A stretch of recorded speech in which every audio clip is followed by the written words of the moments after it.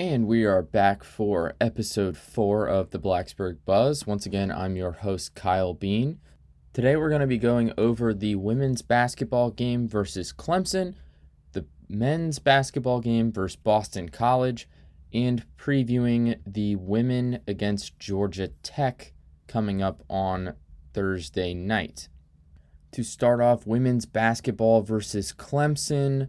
The Tigers were 8-10, 1-5 in the ACC headed into the game. The women came out with a win 74-62 on Sunday, January 21st. Amor was injured. She was still out with her head injury. And I believe it's the only game she has missed in her time at Virginia Tech. After the game, Coach Brooks said she's currently day-to-day and progressing nicely, but they just didn't want her at the game in case anything would get aggravated with her head.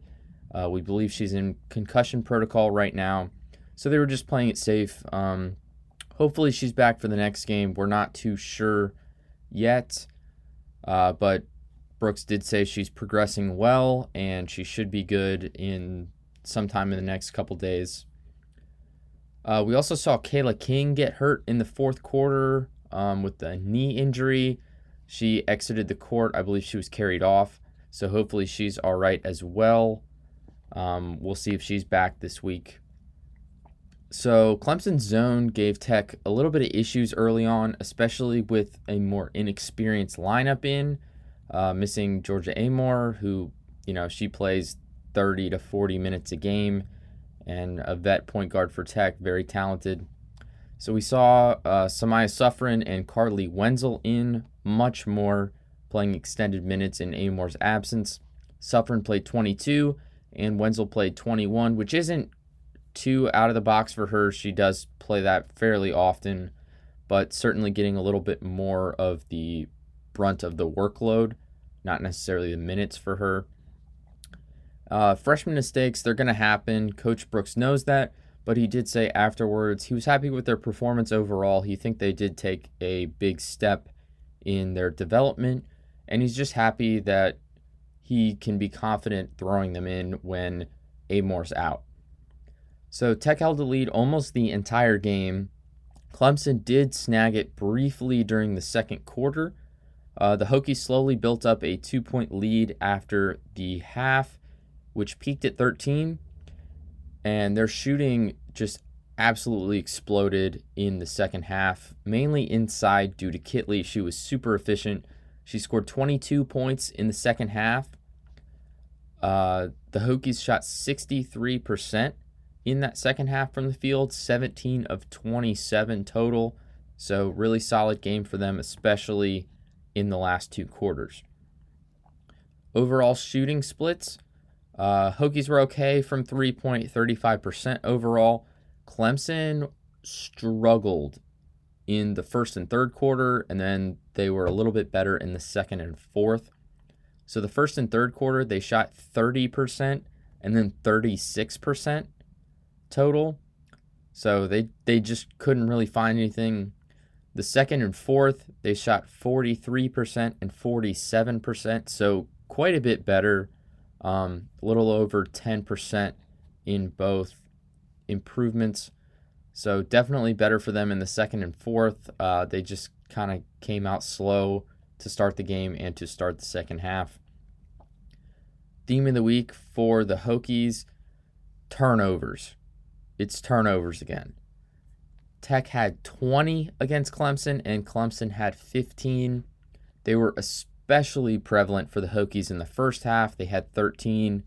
Clemson had 9 in the first half. They were mostly Deshaunette Harris with 5, Amari Robinson with 5, and Ruby Whitehorn with 4 for the Tigers. And Clemson's 15 turnovers led to 14 points for the Hokies. For Tech's turnovers, they were a good portion was Wenzel with 5 and Samaya Suffren with 4. Once again, those freshman mistakes, it happens. Still not too bad. And Virginia Tech's 20 turnovers led to 19 points for Clemson. Hokies top performers, of course, you have Liz Kitley. She dropped 31 points, 8 rebounds, had 2 blocks, and 4 steals. Kitley also set another new record in Castle that has been a huge theme this year. There's been quite a few this season. She made 15 field goals in the game, beating her previous record. Once again, with the records, it always seems like it's a player beating their old record, especially when it comes to Kitley. She just passes herself and passes herself. Then you had Eck with 16 points. She made 4 threes, really lit it up from deep. She's been huge for Tech this season, a great transfer to add into the crew. Her shooting's been phenomenal, and she's just been a really solid spark, especially coming into like the second half. She tends to come out and just make 2 threes, and then all of a sudden, Tech puts up 6 points on the board in a minute, 2 minutes. So she's been huge for them. And then Olivia Summiel, she had 9 rebounds, 3 offensive rebounds. So 3 of those 9 were offensive. She's been really scrappy and just making a big difference off of the stat sheet. Fighting for those rebounds, boxing out. Her play has been really good. She's also been another one of those great transfers for Tech. And, we're just really happy to have her. She's one of those intangibles players. She's not always going to light up the box score, but if you're actually watching the game, you can see how much she's contributing, and just the minutes she's playing are very solid. For Clemson's top performers, you've got Daishanette Harris, 25 points, 5 rebounds, 8 assists, and 6 steals. That's insane. 6 steals is ridiculous. Then you've got Amari Robinson with 19 points and 9 rebounds. And then I've just got some notes on Kenny Brooks. I love what he said in the press conference afterwards when he was talking about Suffren, Wenzel, and Kitley. So in terms of the 2 freshmen, he was saying he's really happy with their play. They're freshmen. They're going to make mistakes. They made some big steps this week playing in the absence of Amore, which he hasn't had to deal with since she's come to Tech. She has played every single game and quite a few minutes during all of them. And then what he said on Kitley, he was mentioning how she is a generationally great player, particularly for Virginia Tech. She has been so consistent that people don't appreciate when she drops a 20 and 11 rebound stat line, or sometimes even better. Just paraphrasing it, she plays in a way that works for her. Why do you guys want to change her play? Why do you keep messaging me, I think Kitley needs to work on this. Why doesn't she do this more? He says, look, she plays fantastic. She is one of, if not the best player in the league. Why does she need to change how she plays? She does it extremely well. She's putting up fantastic stats. She's playing great. She's winning games. Don't pick apart her game for little things she doesn't do, little things that you don't think she can do, because what she does do, she does at the highest level possible. She's a great player, and just let her play her own game. That's what works for her, and that's why she plays that way. And I really love Coach Brooks saying that. Kitley, she really has been a top player for Tech ever. She's going to be up there. Her jersey should be in the rafters the second she's eligible for it and out of the school.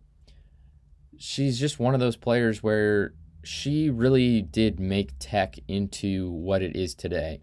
Without her, I don't think we would be anywhere near the talented roster and recruiting that we have. Coach Brooks has done a great job pulling her in and developing her, and I think we should respect both of them for that. Now moving into the men's Boston College recap, a 76-71 win on Tuesday night. Really, really late game, 9 o'clock tip-off. Mike Young got his first Boston College win as the Virginia Tech head coach. Hokies haven't beat BC since January of 2019. Mike Young was hired just a couple months after that.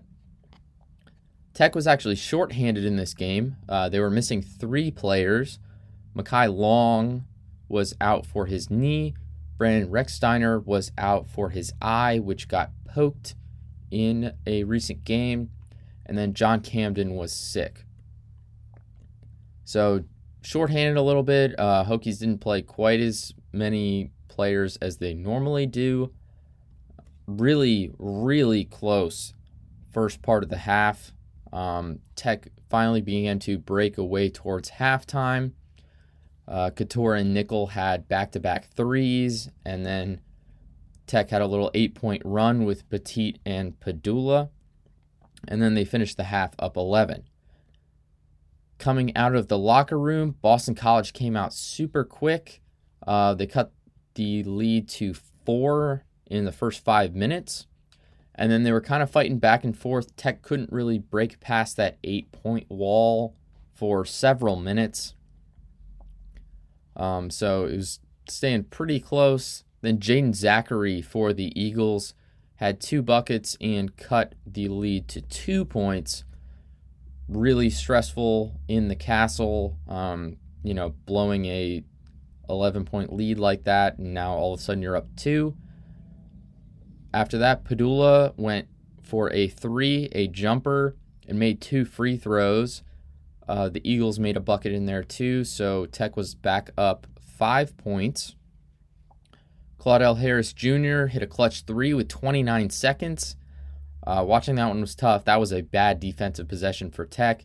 He just kind of drove up full court and then took the 3 at the line, banked it in easy.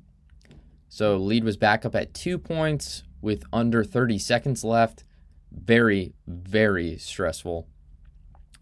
Robbie Barron and Hunter Couture both got fouled as BC was trying to keep the clock from running. They both hit both of their free throws, and then the Hokies won by 5. So really clutch performance at the line from Barron and Couture. Great win for the Hokies. It's been a long time since we've beaten Boston College, unfortunately, but Mike Young got his first one and got past his kryptonite.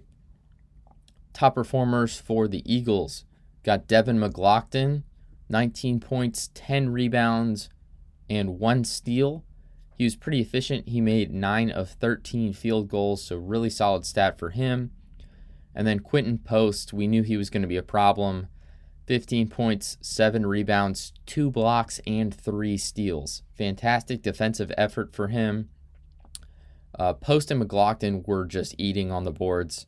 Tech was really having a tough time keeping them from grabbing those. McLaughlin had 5 offensive rebounds, which was absolutely killing Tech. Boston College actually won the rebounding battle 35-22. That is not good for the Hokies. They really need to address that moving forward. Claudell Harris Jr. also had 14 points, 4 rebounds, 2 assists, and a steal. And then moving on to the Hokies players. Couture played fantastic. He had 17 points, 3 rebounds, 3 assists, and then 1 block and 3 steals. He was very efficient from the floor. He made 3 of 5 from deep and 4 of 6 from the field in total. Really solid outing for him, shooting 66% overall. Padula was good. He had 16 points, 6 rebounds, 4 assists, a block, and a steal. Great night for him as well. He was really keeping Tech in the game, especially when he had that little run. MJ Collins played really well.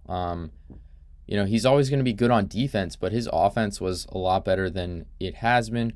11 points, 3 assists, and a steal. Really happy with his game. I remember him throwing down a vicious dunk. Collins was looking great from the sidelines. Lynn Kidd had 10 points, 5 rebounds, a block, and 2 steals. He was having a tough time down low with Post and some of the other BC big men, especially on the rebounding front. But overall, Kidd played all right.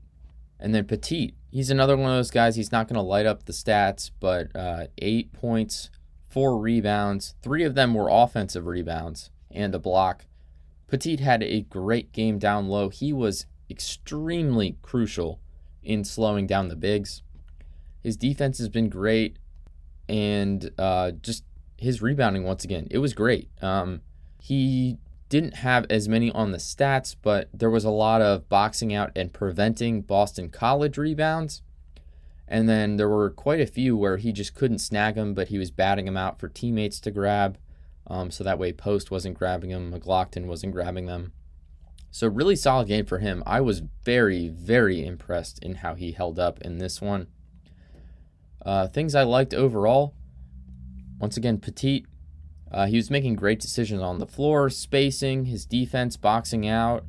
Then, of course, Couture. He has now played the most games at Tech ever as of last night. So most games as a player in Tech history. Super efficient from the field, shooting 60% from three, 100% from the free throw line. Great night for Couture. It was a pleasure to watch him. And then he was just a nightmare for the defense. 1 block, 3 steals. I mean, come on. Did it on both ends of the floor. Have no complaints for his game this week. And MJ Collins, his offense, it was just great. He was moving around. He was making shots. He looked really confident, really solid. And he just kind of was sparking the team a little bit more than he has been recently. And now we're going to preview the women's Georgia Tech game. It's on Thursday night. Hokies are currently 14-4, 5-2 in the ACC, and that puts them at 5th place in the conference. Right now they're ranked 19 in the AP poll. Georgia Tech, on the other hand, they're 13-6, 4-3 in the ACC, and they're sitting at 8th in the conference. A little bit of history on all-time stats. Tech's on a 2-game win streak against Georgia Tech. They are 9-12 all-time, so a little bit under 500. Last loss to the Yellow Jackets was in January of 2021, and that was an away game in Atlanta. They lost by 2 points. In terms of Georgia Tech's schedule this year, looking at their losses, they have not too bad 9-point loss to Creighton. Creighton's really good. They're ranked right now, so losing by 9, can't really say much about that. Pretty bad 10-point loss to Florida. Florida is not a super good team this year. Losing by 10, it's just not a great look for them. 15-point loss to FSU. FSU's been ranked. They had an awful loss to Duke. 38-point loss. Just a tough one to see. And then they had a really nice 5-point loss to UNC. UNC's been a really good team. Losing by 5, can't say much about that. Just great game for them overall, holding up against such a talented squad. So in terms of those losses, 3 of them were ranked teams. Those are Creighton, Florida State, and UNC. They're all actually right under Tech. UNC's at 20, Creighton is at 21, and Florida State is at 23, while the Hokies sit at 19. So kind of looking at that, you would expect Tech to win this game, just seeing that Georgia Tech has been losing to teams that are ranked right next to the Hokies, just a couple places under. Some players to watch for the Yellow Jackets. You've got Cara Dunn, 16 points per game. She played a lot as a freshman last year. Clearly a building block for this team for the next few years. You've got Tony Morgan, 14 points per game, 7 rebounds, 5 assists, and 1.5 steals. An all-ACC freshman team player last year. Really well-rounded on the stat sheet. 14 points, 7 rebounds, 5 assists. She's really doing it all. And then those 1.5 steals show that she can play defense too. Kayla Blackshear, 12 points per game, 6.5 rebounds, and 1.2 steals. She transferred to Georgia Tech last year from Bama, so she's 1 year into this team, looking really solid, playing a good game. And then you've got Rusna Augustineta, a freshman from Lithuania, McDonald's All-American player last year, high school national champion, U19 FIBA World Cup player for Lithuania. So she's been really good, especially freshman year. She can play with big players playing internationally. She could be a problem. Just under 12 points per game for her. So, really solid, really solid freshman year from her. We'll see how she develops over the next couple. Could definitely be a star player in the league in a few years. Some team stat comparisons for Georgia Tech and Virginia Tech. The Hokies score about 7 points per game more than Georgia Tech, 78 to 71 on average. VT is shooting about 3% better from the field, 47% to Georgia Tech's 44%. The Hokies shoot about 4.5% better from the three-point line, 37 to 32.5%. And then Tech has about one less turnover per game, 12.5 to 13.6 turnovers. So slightly better in a couple categories for the Hokies. In terms of what they need to do to win this game, obviously having Amore back would be fantastic. We don't know quite yet if she will be ready, but having her in the game is obviously a huge win for Virginia Tech. When you have one of the top 10, top 20 players in the country in the lineup, in addition to your other top 10 player in the country in the lineup, I mean, come on, no brainer here. If she's not back, need someone to step up and fill that hole again. Probably Kayla King if she's playing, or Matilda Eck. Just getting a couple points in and providing that little offensive boost would be huge. Winning the rebounding battle is a big deal. Georgia Tech has a few really tall players, not quite as tall as Kitley, but I think one or two girls that are 6'3", 6'2", maybe a 6'4". So winning the rebounding battle would be really big. Getting those second chance points and not letting Georgia Tech get those second chance points, just cutting those possessions after one missed shot. Don't let them get two, don't let them get three. And then just limiting turnovers. Been really bad for both the men and the women lately. You do not want to see 15, 16, 20 turnovers on the stat sheet. They've been winning a lot of games recently, even with those, but still, that's one aspect where they could improve a lot, and I think it would certainly help them win this game. Tune in for the next episode. We'll be back in episode 5 with previewing men's basketball versus Georgia Tech on Saturday, women's game versus Syracuse on Sunday, and the men are playing Duke on Monday, so really tough one coming up for them on Monday. Duke is a fantastic team, so we'll be covering all three of those. So we've got quite a few games coming up. Look forward to breaking those down for you in the coming days. In the meantime, just want you all to stay safe, have a good week, and we will see you in a few days.